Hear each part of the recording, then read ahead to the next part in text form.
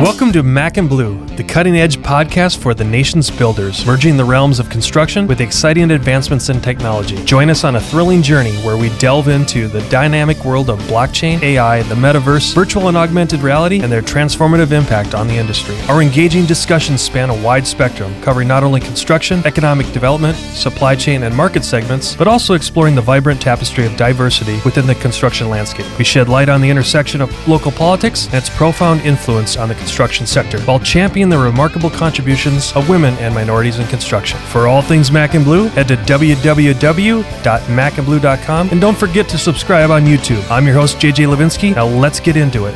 Hi everyone, welcome to another episode of Mac and Blue. I'm your host, JJ Levinsky, CEO and co-founder of Blue Wave General Contracting. I'm lucky enough to have Chris Duncan on. Chris is a partner. He's more than a partner. He's some sort of fancy C-suite guy at Farmer Woods Group. He's in the insurance business, and no, don't judge me. Don't judge him. Just like we've had attorneys on, so don't group them in the bottom of the ocean together just yet.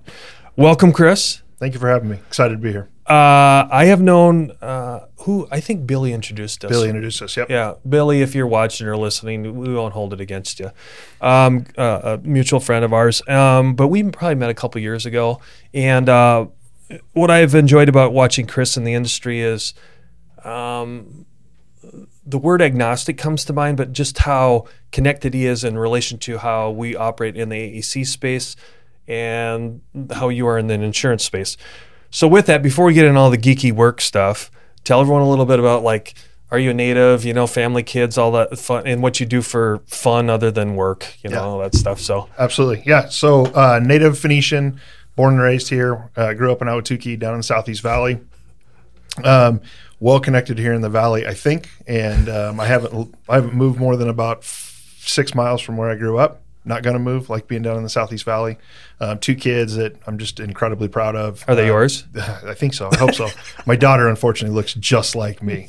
She's spitting image, so poor girl. But yeah, 10-year-old daughter, plays piano and dances and just wonderful. My son, big athlete, loves to play football and soccer. He's 8 years old. So you guys do a lot of chasing. Do you have a minivan? My wife has an SUV, and I joke that she drives Uber every night from 6 to 9 p.m. as she shuffles the kids around every night. My wife is a stay-at-home mom and is just the best mom in the world. It's pretty cool. It's That's really cool awesome. to watch. Yeah. But you were no slouch at ASU. So you weren't on the Tommy Boy plan, and you didn't have the. I did take a victory lap. Okay. I absolutely was a slouch at ASU compared to my friends. One of my best pals runs a big company here in town, and he graduated number 1 in our class, and I graduated somewhere near the bottom-ish. But wonderful program. Went through the construction management program at ASU. Had a ton of fun. Was in a fraternity. Was on a couple sports teams. And really, really enjoyed my time at ASU. Maybe too much sometimes. All right, so the $4 million question. What the hell were you thinking when you got out of construction management? You didn't go right into insurance. So give us the whole journey. Yeah, no, and I think it's really, really good for where I am today. But graduated from ASU with my degree in construction management, knew a bunch of rich contractors and thought, this is an easy job. I want to go be a contractor and make all this money these guys driving fancy pickup trucks. Seemed simple to me, and really, really liked it. I started my own company called DC Building Group right out of college, and took on a couple projects, did a couple things, and got to learn with my checkbook all the things that I didn't know that they don't teach you in college about being in the general contracting business. And then was hired by a guy named Charlie Spencer at SCM Builders. We built Walgreens stores. Really, I would say my first true mentor in the workspace. And what give us a time frame. What year was that? This would have been maybe 08-ish. Okay. I graduated college, maybe 2009, 2010, somewhere in there. So pre-recession though, or right in recession. Right in the recession. So okay. yeah, and ultimately, Charlie taught me everything he could, and I got to do every job in that company as he was winding down that company, just due to economic downturn. And had an opportunity to meet with Jim Farmer, my now partner, over at Farmer Woods Group one day, and I needed a new job just because Charlie was out of cash, and he was going to shut her down pretty quick. Yeah. And he said, "Why don't you come sell insurance?" And I said, "I have no interest in selling insurance." And he said, "Well, come give it 90 days. I think you might think twice about it." And I gave it 90 days, and that was 12 years ago this October. So I have to do my job. What happened in the 90 days? I didn't have internet at home at the time, and I was searching for a job on monster.com. And yeah. I'm sorry. On this case, I am laughing at you, not with totally, you. Totally. Yeah. Why isn't my resume going through? Yeah. I was, I was working part-time for Charlie at SEM, and just, I was like, God, I gotta do something. I don't think I can sell insurance. And had a couple really cool opportunities. Had a guy JJ Green Builders, and I'm drawing a blank on his name at the moment. I'll come up with it. Okay. He took a chance on me and let me sell him insurance. And I drove to Cave Creek 15 times to sell a $6,000 policy that ultimately, I lost money by the time I did the math on the gas. But I thought, this is a cool job. I get to be a part of his business. John Ludich was his name. Excuse me. John Ludich, my very first client. And he took a chance on me. And I get to be an integral part of his business and this thing that mattered so much to him. And he took a chance on me. And I got my butt kicked on that policy. And that was rough. But my next deal made a bunch of money on. And it was like, oh, I can do that job. And stuck around. And it was... So early on, was it... what kind of lines were you selling? Anything? Was it business?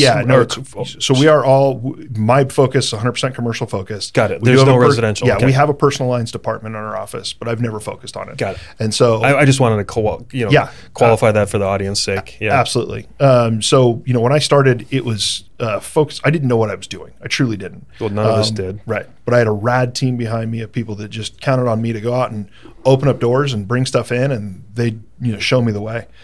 Jim Farmer, who became my second work mentor, in my life, and we have a saying in our office is we've got pay time and non-pay time, and pay time is 8 to 4:30 every day when we're producing. Non-pay time is before and after. And Jim would get there every day at 6 o'clock and give me non-pay time, and I'd get his brain for free and I'd get his time for free from 6 to 8 every day, and taught me a ton. And we went out and got some deals done together, and it was really, really cool. Really, really cool. So what? Let's dive into kind of the meat of work. What do you think the biggest misconception of the audience would be as far as what you do and what's out there in the world, and what you're faced every day with, as far as when you're representing customers and clients and people not understanding commercial lines of insurance? Yeah. I think more often than not, our business is reduced down to commoditization. So it's get the cheapest thing that we can get and get us on the job and get us paid. For us, we are in what I truly say is we're in the trust business. So when we are out finding good clients, finding people that we want to work with, we need we want and need long-term relationships built on trust, that this is, in most cases, your largest asset, and it deserves the right protection. It deserves the right conversations. And we are going to have, one of our core values, courageous conversations. Sometimes I'm going to have courageous conversations with my clients and tell them, hey, you're doing this wrong, and here is your exposure, and you need to pay attention to this.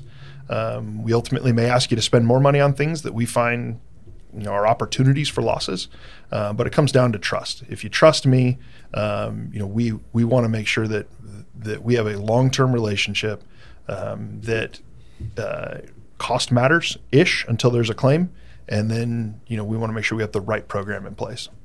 So you brought up the commoditization. How do you? Let's face it. Pretty much everyone is faced with some form of that in their respective business. How? Okay, it's one thing to talk all utopian like you do, Chris, but how do you overcome those things? I mean, what are some tools in the toolbox? Yeah, I mean, are you asking for some sales skills?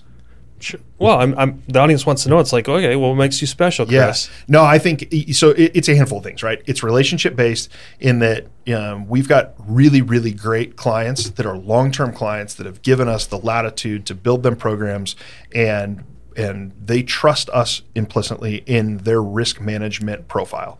And so if you take that idea and them talking about that to the audience at large, right? So whomever's going to listen to them, they go, hey, Chris is my guy. I've got a really great big client here in town. And he goes, I don't even know the name of your company. I just know that if it's insurance related, I call Chris. And that's interesting to me, right? Like that's, they're a $100 million contractor and just become their guy, right? But it's the commoditization happens based on misunderstandings. And this is the same everywhere you go.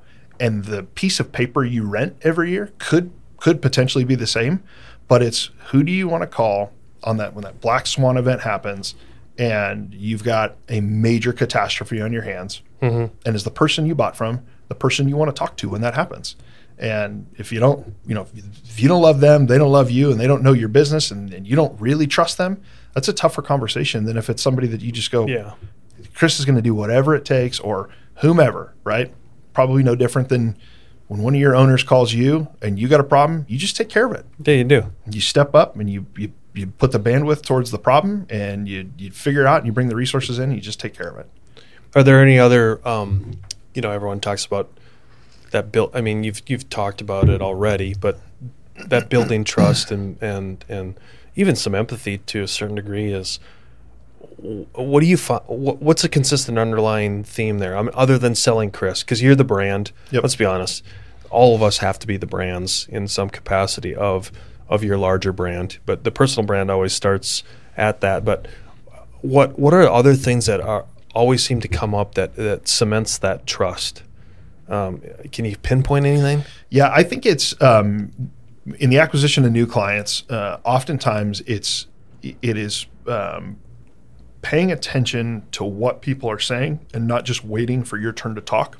Okay, and so it's a novel approach. Yeah, it's less about sales in my mind and more about just listening to what moves the needle and getting all of the parties involved. And so many things get lost in translation around emails between 10 different people. Now you get this email string that nothing makes sense. Like, let's just pick up the phone and clean things up and figure out what a perfect relationship looks like. And can we do that? Can we have a perfect relationship? If not, what things can we not do? What things can we do? What things are we great at? Where do we need to work? What is that opportunity? So I always go back to trust in that, do you trust me? And if you do, then we can move forward. If you don't, then we need to figure out how to regain that trust, how to build that trust, or to transition you out, because I don't want you to have to wonder if we're doing the right thing for you, every day. Fair enough. The in the pre-work that we had done, if I can almost read my script here, it's like you've mentioned the concept of, quote, marketing versus bidding when it comes to insurance programs. What does that mean to you, and how do you parlay that to the audience? Yeah, we do a ton of work with contractors, and you guys are bidding work every day against your fellow contractor. And so you're just used to this world of turning in a hard number and bidding insurance. And in the world that we are in, the carriers are exclusive. So once I turn in your paperwork, another broker can't go get that quote from that person. Yeah. And so what you've got is you may be in a situation where you've let the way that you've bid your insurance, you let that dictate an insurance company deciding who you're working with, versus choosing your broker, giving your broker access to the entire marketplace, and letting them market you effectively the way you want to be marketed, telling your story the way you want it told into the marketplace as a whole. Got it. So it's our job to do your bidding. We're the GC, right? And we're going to our subs and grabbing all the quotes. Which are the carriers. Yep. And bringing them to you so that you can make a decision that I want to go with XYZ company for these reasons. And, we become your GC. How have you and your firm, if you had to break it down into, just give some rough percentages of who you, general contracting versus trade contractors or even vendors, what does your portfolio look like? So we are, as a whole, we're a 90% commercial lines shop. Got it. I would say that our subcontractors certainly pay the most amount of insurance, just because they bear the biggest risks on any job.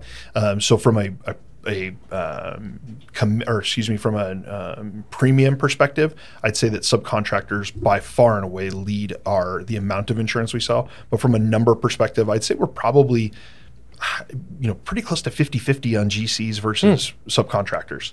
And is your firm only in the construction space? No, we are in. Again, it's Arizona. Yeah. So construction runs everything. Yeah. We live and die by construction here. Right. But our book is largely construction. We do a ton of manufacturing. We do a ton of real estate. That's what I do wanted. A ton of even in my book specifically, like I say, it's construction or construction adjacent.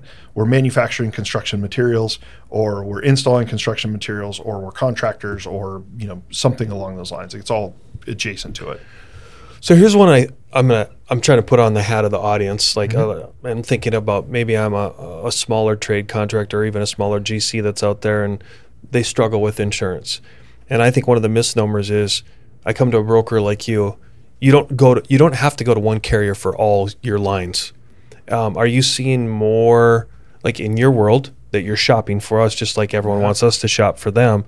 Are you finding different alliances with the different carriers within specific lines and sectors? So you run comp here, you run GL here, you run whatever E&O over here, you run all the different lines. Yeah. I'm just curious, like what's it like in your world? Totally, great question. It's actually a really, really good question. So we take the approach that we are either going to bundle or unbundle as it's best for the client. So getting back to knowing them first. Yeah. So it's what are the risk factors that exist in your business that would make us bundle or unbundle something.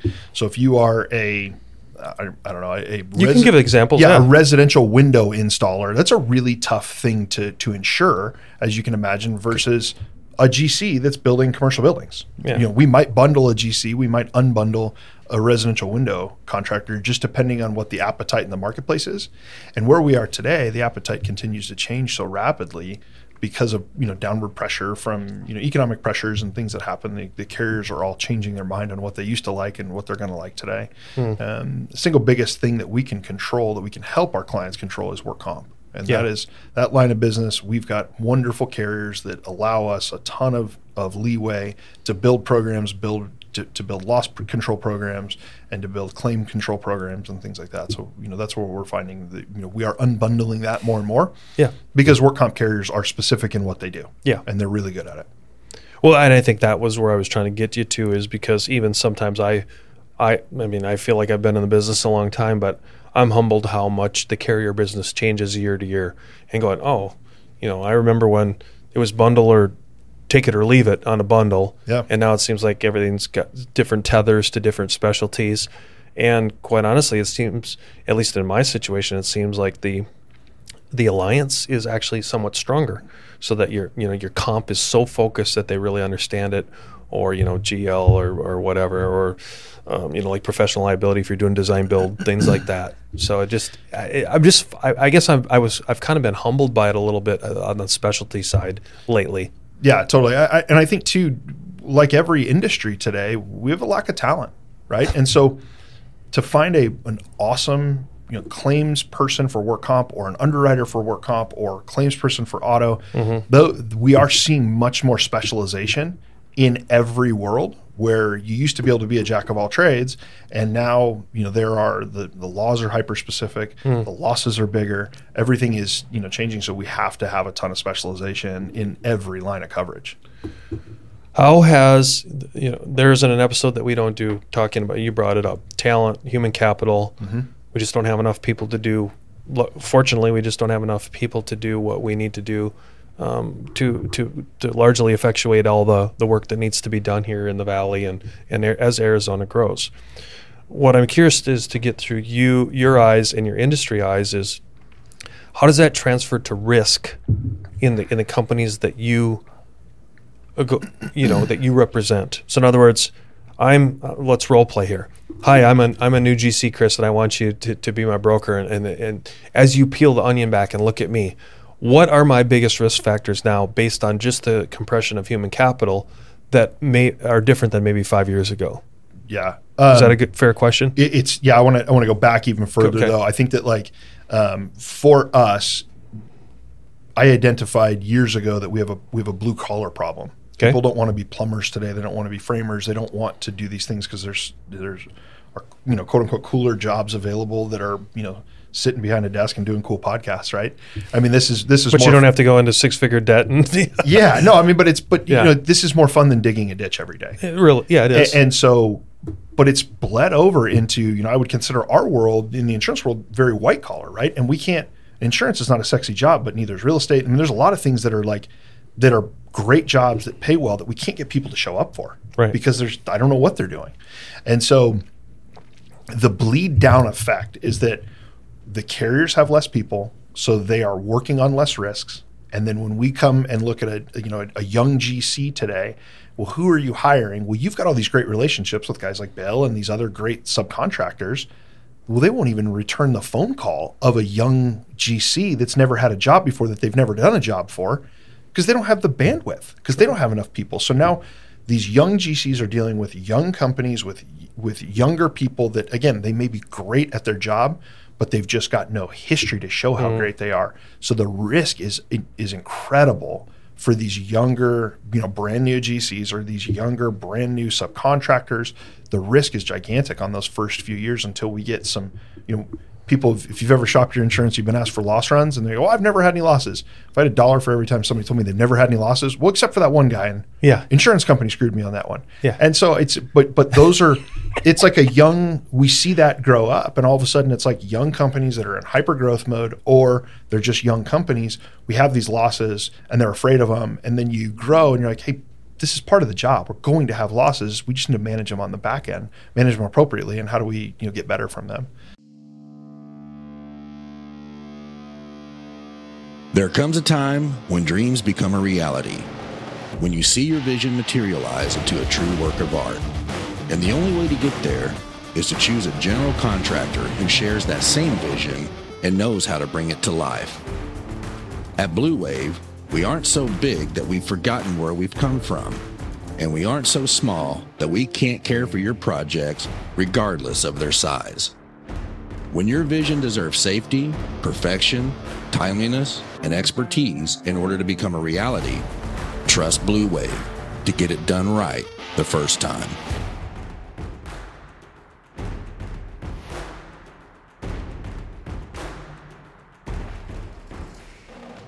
So, okay, so let's spin that. Let's say I'm in the audience right now listening or watching, and they say, all right, Chris, you just described me to a T. Yeah. What can I do over the next year to make me more marketable to better carriers? Absolutely. It's great. Yeah. So we've 3 ways to manage risk. Okay, go ahead. Risk management, risk retention, or risk mitigation. Okay. So if we can mitigate it to somebody else, if you're a GC and you can push off your risk contractually to a subcontractor for the risk that they bring onto the job site, we want to mitigate as much risk as we can. Okay. Fair enough. The stuff that we cannot get rid of, we have to manage. So let's put great policies and procedures in place on how we manage our work sites, how we manage the people around us, how we manage our employees. And then at the end of the day, we have to decide what level of risk we're willing to retain, and that's a risk retention. And we go, okay, our deductibles are X. We need to have this much cash on hand, or we know that this is a more dangerous piece. Add more risk management to it because we cannot get rid of it. We cannot manage around it. We cannot eliminate it. And so we have to manage around it. And so it's really taking a good look at what work are you doing? Not everybody's going to go build a blue lagoon today, right? I mean, that's not a first day job. Yeah. First day job might be building a yogurt shop and identifying the risks that exist in there and just being realistic with yourselves in. No, go ahead. We got to do the job, right? Let's do it the best way we know how so that we're alive tomorrow, and, to live to fight another day and grow. So let's go down a couple. Just because, again, I want to give stories and examples. Let's go down the mitigation thing. Let's explore some things. Most companies all have some sort of fleet or vehicle or auto policies, in which we don't need to go into the granular level of that. What are the biggest mistakes you see, or what are your best companies that you represent? What are they doing in fleet / auto / whatever? Gosh, give me some examples. The biggest needle mover we're seeing today, let's start with the biggest loss trend that we're seeing today is rear end incidents. People on their cell phones. It's happening everywhere. People are still 100%. Really? Daily. Okay. Daily. I guess I'm naive to that. Yeah. People on their cell phones. I thought it had kind of gone through that cycle of everyone, the societal guilt that everyone had put on each other, and all the stickers on the back of we have a no cell phone policy while driving. Those are big companies. Okay. Those big companies have resources to deploy to say that your job matters here, and if you want to keep it and we see it on your cell phone, you're fired. Okay. And that's a grown up thing to do, right? We're talking about little companies here that have 3 trucks on the road, and it's you and 2 of your buddies that you talked into quitting your job to come work for you, and that's just the way these things start. And these cell phone policies, you are the estimator. When you're a new company, you're the estimator, you're the sales guy, you're the chief engineer, you're everything. Custodian, everything. Yeah, you're everything. And so your phone's blowing up all day. And so that's the biggest thing we see. So it's putting plans in place. It's putting risk management strategies in place from the beginning, and making sure that you follow them so that they become part of your culture as you grow, because the cost when you go from 10 trucks to 20 trucks, or you go from 2 trucks to 10 trucks, and the cost is now 10 times what it used to be. So every accident, every incident, every mistake costs a lot more. The mistakes cost a ton. And so that's where we have to manage it on the front end, and we have to put good policies in place. But I understand the job has to get done. Yeah. And so as we sit with new clients, new businesses, or established businesses that have gone through loss issues, we spend some time going, hey, does the money matter now more, or does the production matter more? And we have clients that say, listen, I can't, another big one's putting cameras in the car. My guys don't want them. Okay, well then we need to be prepared that we're going to have losses that occur that are undefendable for you. Okay, let me interrupt you. What are the steps there? Because you have nothing, you have GPS trackers, and now the tracking's probably number 2. Yeah. Cameras is 3. Is there even a more nirvana state than that? Probably not. Not that exists today. Did I capture that kind of? Yeah, and the biggest problem is that everybody go, hey, we have GPS tracking. Who's watching it? Well, it's my job. Well, when do you look at it? Well, maybe once a month or when there's an accident. But that doesn't tell us anything. So it needs to be real-time tracking and real-time So are action. Are you seeing some good companies that do the reporting in that middle stage? We are seeing a ton of effort being made for hard stops, which again go back to on your cell phone. If hard braking is a big one, hard accelerations are another one where people aren't paying attention at a stoplight and they're taking off from stoplights. So you can identify trends that exist. There are companies with algorithms that are way smarter than me and way smarter than anybody in the insurance industry that can identify actual changes and then put together, specific risk management. Okay. The camera thing becomes a whole different program that when we have an accident, we now have data and we now have proof of what really happened, and it's never he said, she said. It is, here's what happened. We're at fault or we're not, or we're comparative negligence or something along those lines. And so we're pushing hard for people to move into, cameras on job sites, cameras in their trucks. Do everything you can to protect yourself. Comes down back to risk mitigation. Let's push off as much as we can, if we can, and that'll ultimately drive insurance rates lower into the future and just protection into the future. Well, and thank you, because that was good that we got a little granular with the vehicle thing. Now let's switch over to, we'd be remiss if we didn't talk about the safety, the ergonomics, and the work, as it relates to work comp. Yeah. Okay, so let's unravel this one petal of the onion at a time here. Safety first. Okay, I'm sure you come into some companies, great safety programs, other ones don't have anything, and then there's the in-betweeners. What do you guys have? Do you or the carriers have a hard stance on that? And then how does it, so think about that as number 1. Number 2, though, is when the ones that you need to work on, what are the new strategies in that? Because just having a safety manual and doing the check the box stuff doesn't work. We all know that. So as a broker and your strategic partners, how are you guys more active in the safety component of your clients? Totally. Hopefully I didn't sit you for too much there. That was a big question. It's a great question. You can manage it though. Yeah, I'll manage through it a bite at a time. So we have a saying, and really it came from my old man. He always used to say I was more lucky than I was good. And so I've always been pretty lucky. I think I got the matching tattoo. Yeah. But we have a lot of clients and we ask them, and it's a question that I ask people up front, are you lucky or are you good? And there's a lot of people that are just lucky waiting on a loss to happen. And so when we go in and they go, well, I've got a safety manual, what are we doing to make sure that it's being adhered to? Do we have a safety and compliance director? What are the things in there, and did you get it off the shelf, or is it specific to your trade? Is it specific to your manufacturing facility? What is it, and what things can we do better? Then we dive into trending analysis. So what do the losses look like, and where are they coming from, and what do we need to change inside? Is it people cutting their hands? Is it people falling in holes? What is it that's driving losses, and what's driving expenses?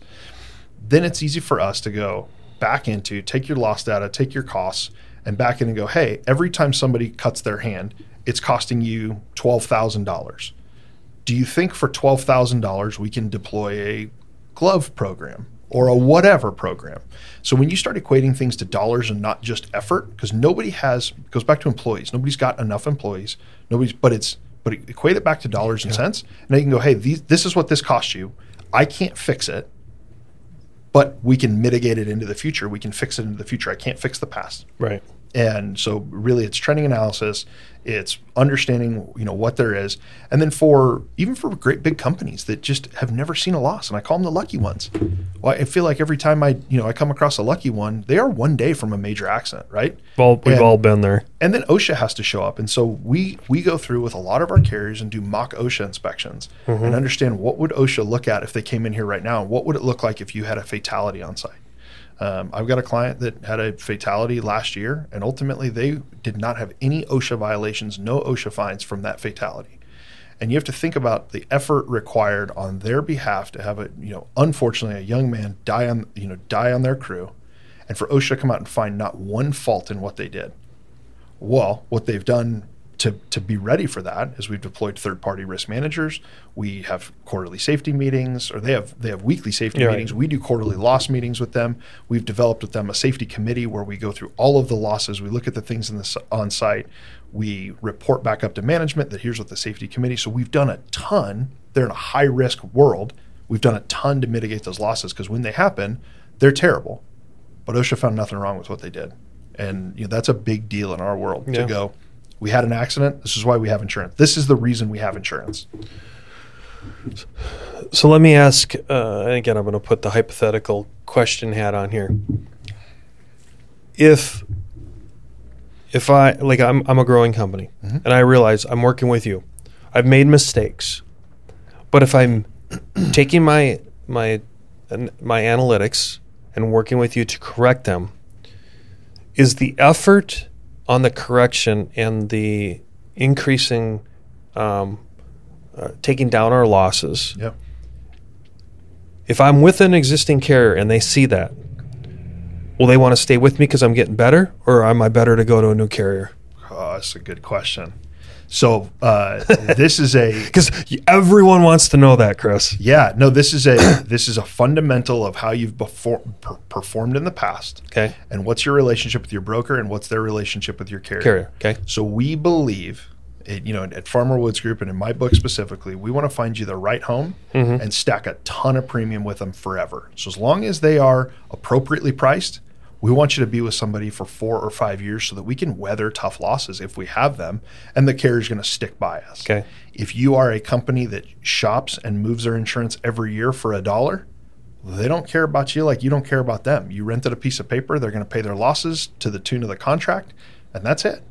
And so the effort that you're going to put in, if you're a freshly minted company and you had a bad loss, year 1, 2, or 3, and now what do we do? Right. Well, now you need to find a broker that you trust to go tell your story about how you're getting better and what you're going to do, and sit down with that carrier and go, listen, we want a long-term relationship. We're going to be great moving forward. We're no longer, we were unlucky. We're going to be really good moving forward. Got it. And we need your help in these areas. We've identified this trending. We've identified this risk. Here's what we're doing to overcome it. So it comes now down to trust between your carrier and you, and sticking by you and making the right decisions for the next 3 or 4 or 5 years.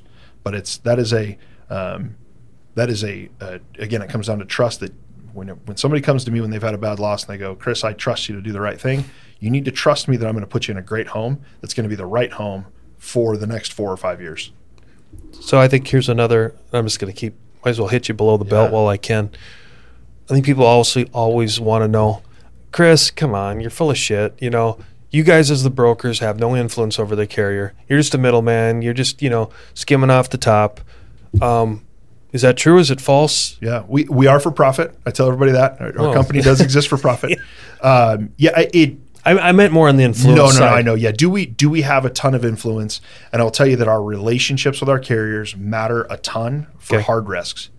Easy risks, we probably don't. If you're I said this to somebody the other day, TCBY. You remember TCBY? Yeah. The yogurts, yeah. Yeah, there hasn't been a TCBY shop, and it showed my age a little bit. But if you're a yogurt shop, everybody wants you. You're a great risk. Everybody goes, they don't ever burn down. That nothing ever happens at a yogurt shop. So I have no influence. You're not really cutting off fingers because you're not processing meats. I have no influence on how a carrier is going to react. I do have a ton of influence through our relationships with our regional carriers and with our national carriers, with the people that we're buying from. And so, I've got a tough sales job to get you to trust me to write your insurance business. I've got a real tough sales job to go tell an insurance company why they should take on your risk if you're a tough account. Just depends on who and what you are. But yeah, touche. Yeah. I think that we don't have binding authority. No. But I think we have a ton of influence on placement of tough risks if they've gone through a tough time. But we have to tell a really great story. And so I think there are often times where I can talk myself out of a job. I'll go meet with somebody and I will ask too many questions on the front end to try and just get to the root of what are we doing to be good? What are we doing to be great? And they go, well, my broker doesn't ask me any of these questions. I don't want to deal with all this. I don't have the bandwidth because I don't have enough people to do this job anyway. So get out of my office. Got it. And we'll lose those deals every time. Yeah. But we want to make sure we understand really, really well what are we doing to be great, and how do I get an insurance company to be a good partner to us, and pick resources. So we've got company A and company B, and company B is going to bring a ton of resources, but they're $1,000 more, $10,000 more, whatever. Now I can sit with you and go, hey, I want to utilize this stuff because I think it's going to make you better. But you have to write the check. Right. And so a good example is everything we just walked through. Yeah. If they're super proactive in a loss prevention program, it's easy for you to sit there and go, listen, for you to outsource that might be X amount per month. Look at, they're amortizing it over your premium. It's a take it. It's totally. A bonus. 100%. I mean, that's an easy one to pinpoint. Really great way to put it. I think too, go ahead. We bring underwriters out to meet our clients, and these underwriters get stuck behind their desks. And so when I offer them a free lunch and a tour of a cool job site or a tour of a cool facility, they jump at it every time. And not enough people do it. That's a good point. It's such a cool thing for them to go, oh, I see what you're doing here, and humanizing this. We send in these pieces of paper with applications. There's no attachment to them. These underwriters get attached to their clients when we bring them out and let them see what they're insuring. So on that, is it safe to say that if everyone would give a little bit more full Monty, even half Monty, that they would have probably a better deal long term? Long term. Not only financially, but think about the relationship. 100%.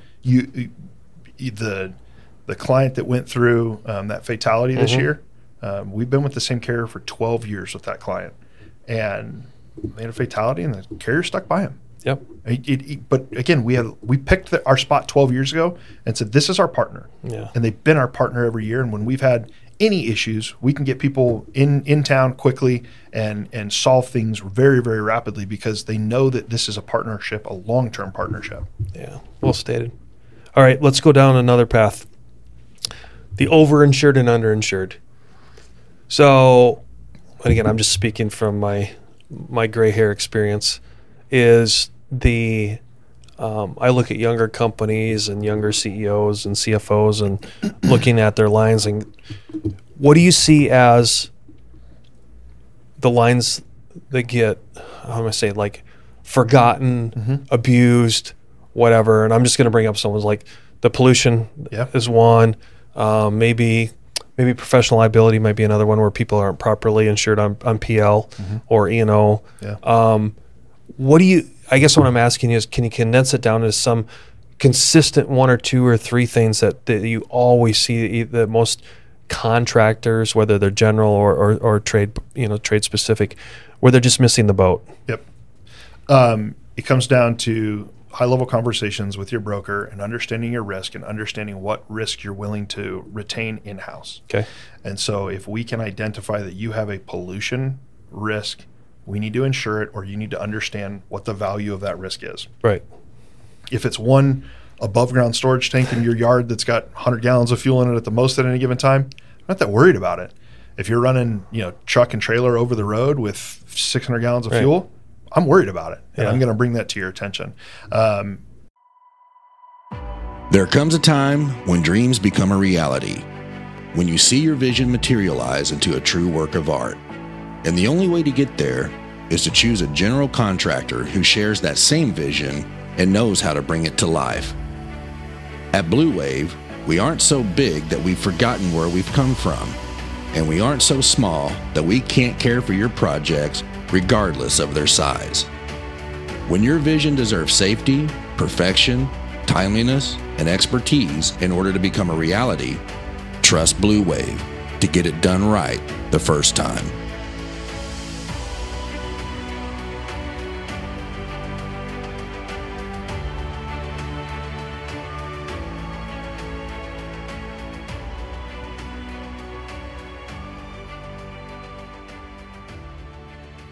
Because it's funny, and the reason I brought that up is because I've seen the other side of the story too. Mostly underinsured, like someone that has a pollution exposure that they didn't even know what that line meant. Yeah. But on the flip side, I've seen some where they walk in, I'm like, what the? You're carrying $20 million in pollution. Yeah, I'm like, doing? Yeah, what are you doing? And like, you've been overpaying this premium for a long time. Yeah, it oftentimes is driven by one of our national, yes, I agree. One of our national builders that has decided by some guy in Chicago that, hey, we need $20 million in pollution coverage, or New York City, something, right? And it's like, hey, out here in the Southwest, we're not that worried about it. Yeah. We operate a little differently out here, so it's contractually driven a lot of the time. Agreed. But I think that in the world that we're in today, I see less general liability losses. I see more personal or professional liability losses than anything. Agreed. In the marketplace. And I think that every subcontractor needs to be paying attention to it. They need to be paying attention to the areas that are outside their direct focus, right? Mm-hmm. And it comes down to like the things that we don't know that we don't know. We didn't know we had an exposure for that, and let's try and like identify the things that are outside of that. And can we put a policy in place, or do you want to retain it? And if we can identify all of the areas, it's there's a lot of like what we would consider ancillary coverages. It's cyber insurance, it's EPLI insurance, it's professional liability, it's pollution, it's crime, employee theft, things like that you're just like, whoa. Well, no, that's just where I wanted you to go. Cyber was good, okay, because a lot of people are kind of, I don't need that. Okay, well, wait till you do, right? Wait till you have an event. Do you have any horror stories you can tell? Without mentioning names? The largest cyber insurance carrier in the country was attacked, and it shut them down for 30 days. Not the carrier. We were doing renewals on napkins because their computers were shut down.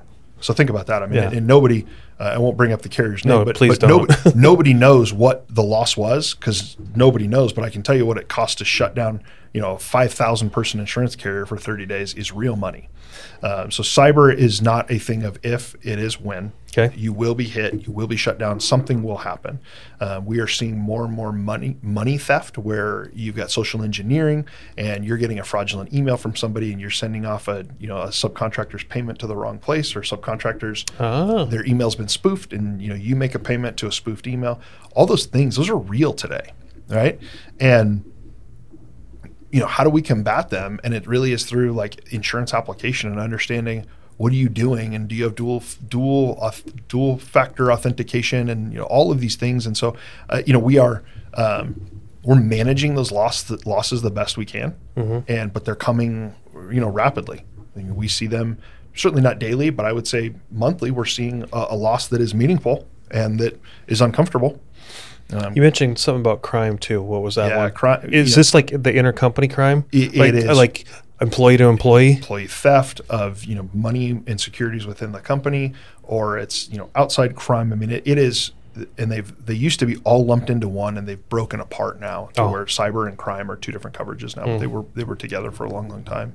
So, but if you're one guy in a backhoe and you get paid via check and they come to your office and you've probably got subs that come and pick up a check at your office because they don't want digital whatever, he probably doesn't have a big cyber footprint. Right. Most people do today. Yeah, most people And do. so the ancillary coverages they need to be budgeted for and they need to be talked about, and you need to decide whether you're going to retain that risk or you're going to insure against it. Like you said, are you going to, what is it, manage to get mitigated or pass it on? Yeah. If we're going to mitigate it, how are we going to contractually mitigate this risk? We're going to risk manage the best we can around everything. Every good company is doing the best they can for risk management in their computers, in their people, in their everything. Yeah. But ultimately, there are things that we're going to retain, and can we buy insurance around it if we're going to retain that risk? This one's a little bit, maybe a little bit too granular, and I've used that word too many times today, but I'll keep using it. It's insurance. Is the how often with your better clients are you reviewing every contract with them?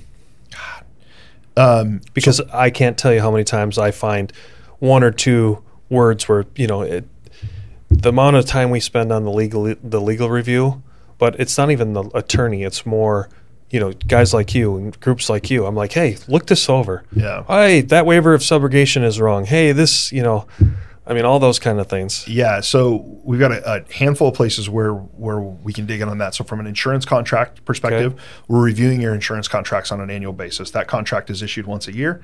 We make sure that it was what we presented to you, and it's in place with what we identified as the risks that were presented to us. Okay. So we review that insurance contract once a year. From a subcontractor to general contractor, so if I represent the subcontractor and we get a contract from a GC, we're going to review the insurance portions and the indemnification portions and be sure that we meet the requirements of that policy. Yeah, especially on the indemnity. Yeah. We are not going to review the other contractual pieces of that. But totally get it. Yeah, and I should have been more specific. No, yeah. And you hit the nail on the head. It's the insurance provisions, the indemnification provisions. Yep. So we're going to review that. If it's we review them every time we're sent them from our clients. We are seeing a lot of our larger GCs and our larger subcontractors have an attorney that manages those contractual requirements and manages those reviews. The contracts have gotten lengthy and they're written backwards, and and again, attorneys have bolstered their jobs very, very well for years to come. Listen, I agree, but I still think you bring all your players to the table. I mean, I'll let the audience know that that's what I do. Yep. It's both my attorney, but I provide it to our broker as well. Absolutely. And I love the teamwork because they don't have to go through me. It's like, we get on an open share like email about this, and then an open document and do it together. And to me, it's just like so much easier. It's like a relief type thing. Yeah, you subscribe to advocacy, though, and you want everybody in your world, your accountant, your attorney, your insurance broker, to be your advocate. Yeah. Oftentimes, our relationship can be viewed as adversarial with the wrong clients, where they go, I don't want to call Chris because every time I call him, it costs me more money. Like, maybe it does. I don't know. But you're the one that's taking on these contracts, you have to not me. You make the decision. Yeah, it's back to, again, everyone has to decide what's it worth on their risk exposure. Absolutely. Yeah. Absolutely. What do you want to retain on your own? And if we don't see it, if we don't have line of sight to it, we can't help and we can't provide great data and we can't provide great options. All right. We've got a little bit of time left. I'd be remiss if I didn't ask you, what are you guys, or what are you gals, what are your biggest hurdles to overcome in the next year or two, as far as how you work in our space? Yeah. So, or challenges. What do you have? The biggest challenges we're going to overcome is that the insurance industry as a whole has done I would say, a poor job of promoting how great a world this is and how great a job this is. And we get to be a part. I think I said it earlier. We get to be a really integral part of the right companies. And it's really, really fun to get to see behind the curtain of companies that you never thought you'd get to understand them. And we've done a bad job of promoting that to our younger people. Okay. And so I think one of our biggest hurdles is going to be people. It's going to be finding great people that want to be a part of this, that want to have a career in this industry for 20 years, 30 years.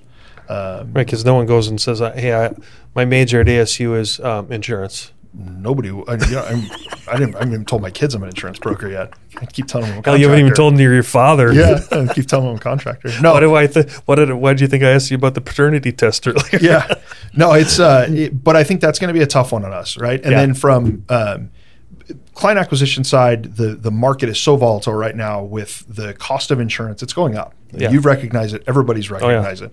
This is the new normal. I think that there's been lift in every other side. And so this is like the final straw for people. They're going, how could this be so much? Well, a gallon of milk's $4 and it costs $400 a foot to rebuild a house. How could it not be this much?